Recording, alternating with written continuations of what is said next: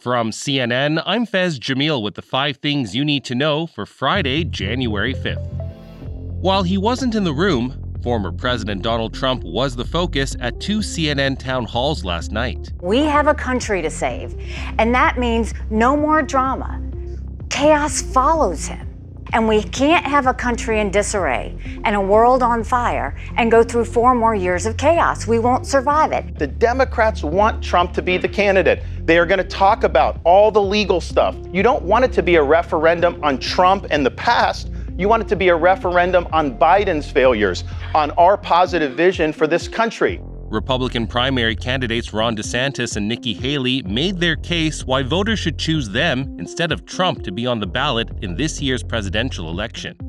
With about a week and a half until the Iowa caucuses, Trump is still the leading candidate, with the others trying to gain ground. Both DeSantis and Haley are set to appear at a debate hosted by CNN next week. Oscar Pistorius has been freed on parole this morning, more than a decade after murdering his girlfriend Riva Steenkamp on Valentine's Day. A South African parole board granted the former Olympian and Paralympian's petition back in November after he'd served half of his 13-year sentence. The double amputee sprinter shot his girlfriend multiple times in 2013 through a locked bathroom door, later claiming he'd mistaken her for an intruder. He was convicted of murder in 2015 after an appeal court overturned an earlier verdict of culpable homicide. CNN's David McKenzie explains the conditions of his release. For now, Oscar Pistorius will remain under supervised parole in his uncle's house, we believe. He is not allowed to give media interviews, consume alcohol, and his movement will be severely restricted until the end of his parole period in 2029. We will see if Oscar Pistorius comes back into the public eye on some level, but it will be a very different man from who went into prison all those years ago. Israel has unveiled its plans for the next phase of its war as it's intensifying operations and bombardments in central and southern Gaza.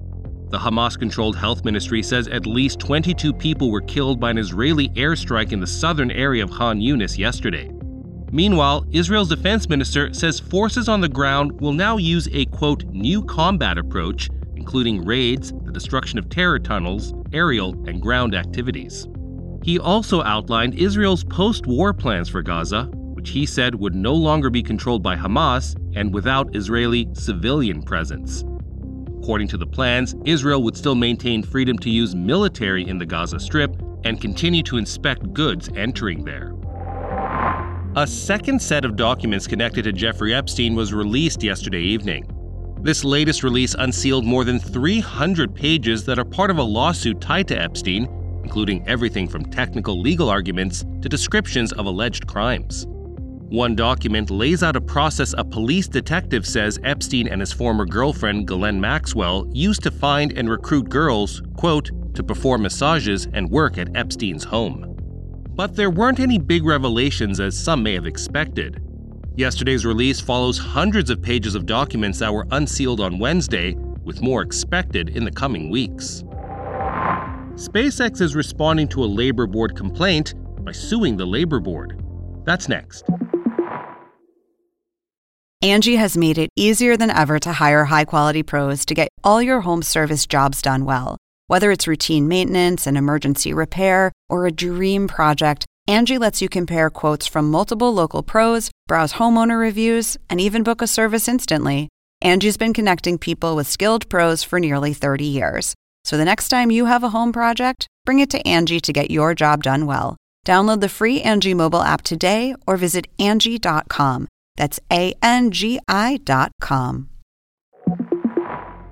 SpaceX is suing the National Labor Relations Board, alleging its structure is unconstitutional.